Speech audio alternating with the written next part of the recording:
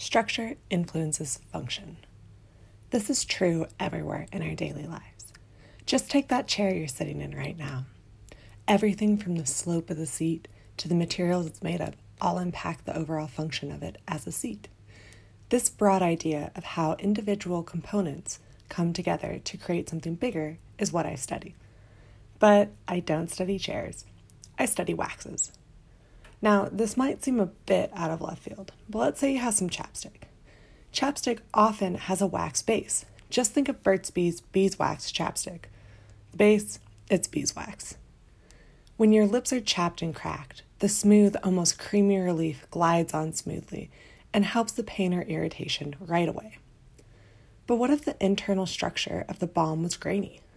The jagged edges of the substructure would inflame and irritate your already beat up and raw skin. The function isn't ideal for this situation, which was influenced by the substructure. Wax was made up of various molecules which network together to form domains.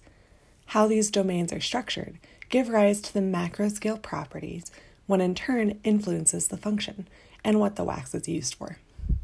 This is a bit abstract, so let's take a step back and take something concrete. How about Legos?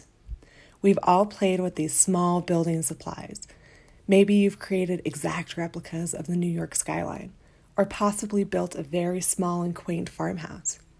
Either way, the ability to create these freestanding masterpieces comes from the substructure of the individual Lego. The hollow base creates a space in which the raised knobs on the top lock into place with.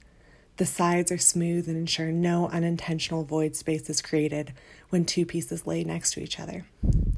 Because of all this, and because of all of these properties, the end results are often independent structures where you don't need any glue to make sure they stay in place. But because of the rectangular shape of the traditional Lego, you'll never be able to create a spherical object. The structure ends up negating possible functions it could have. For instance, you never play soccer with a Lego ball, not only because of the spherical issue. Taking this back to my research of waxes, the wax and what it can be used for is analogous to the Lego masterpiece you built, and the individual Legos are the domains. I explore how changing the structure, or the Legos in this case, would affect the large-scale function.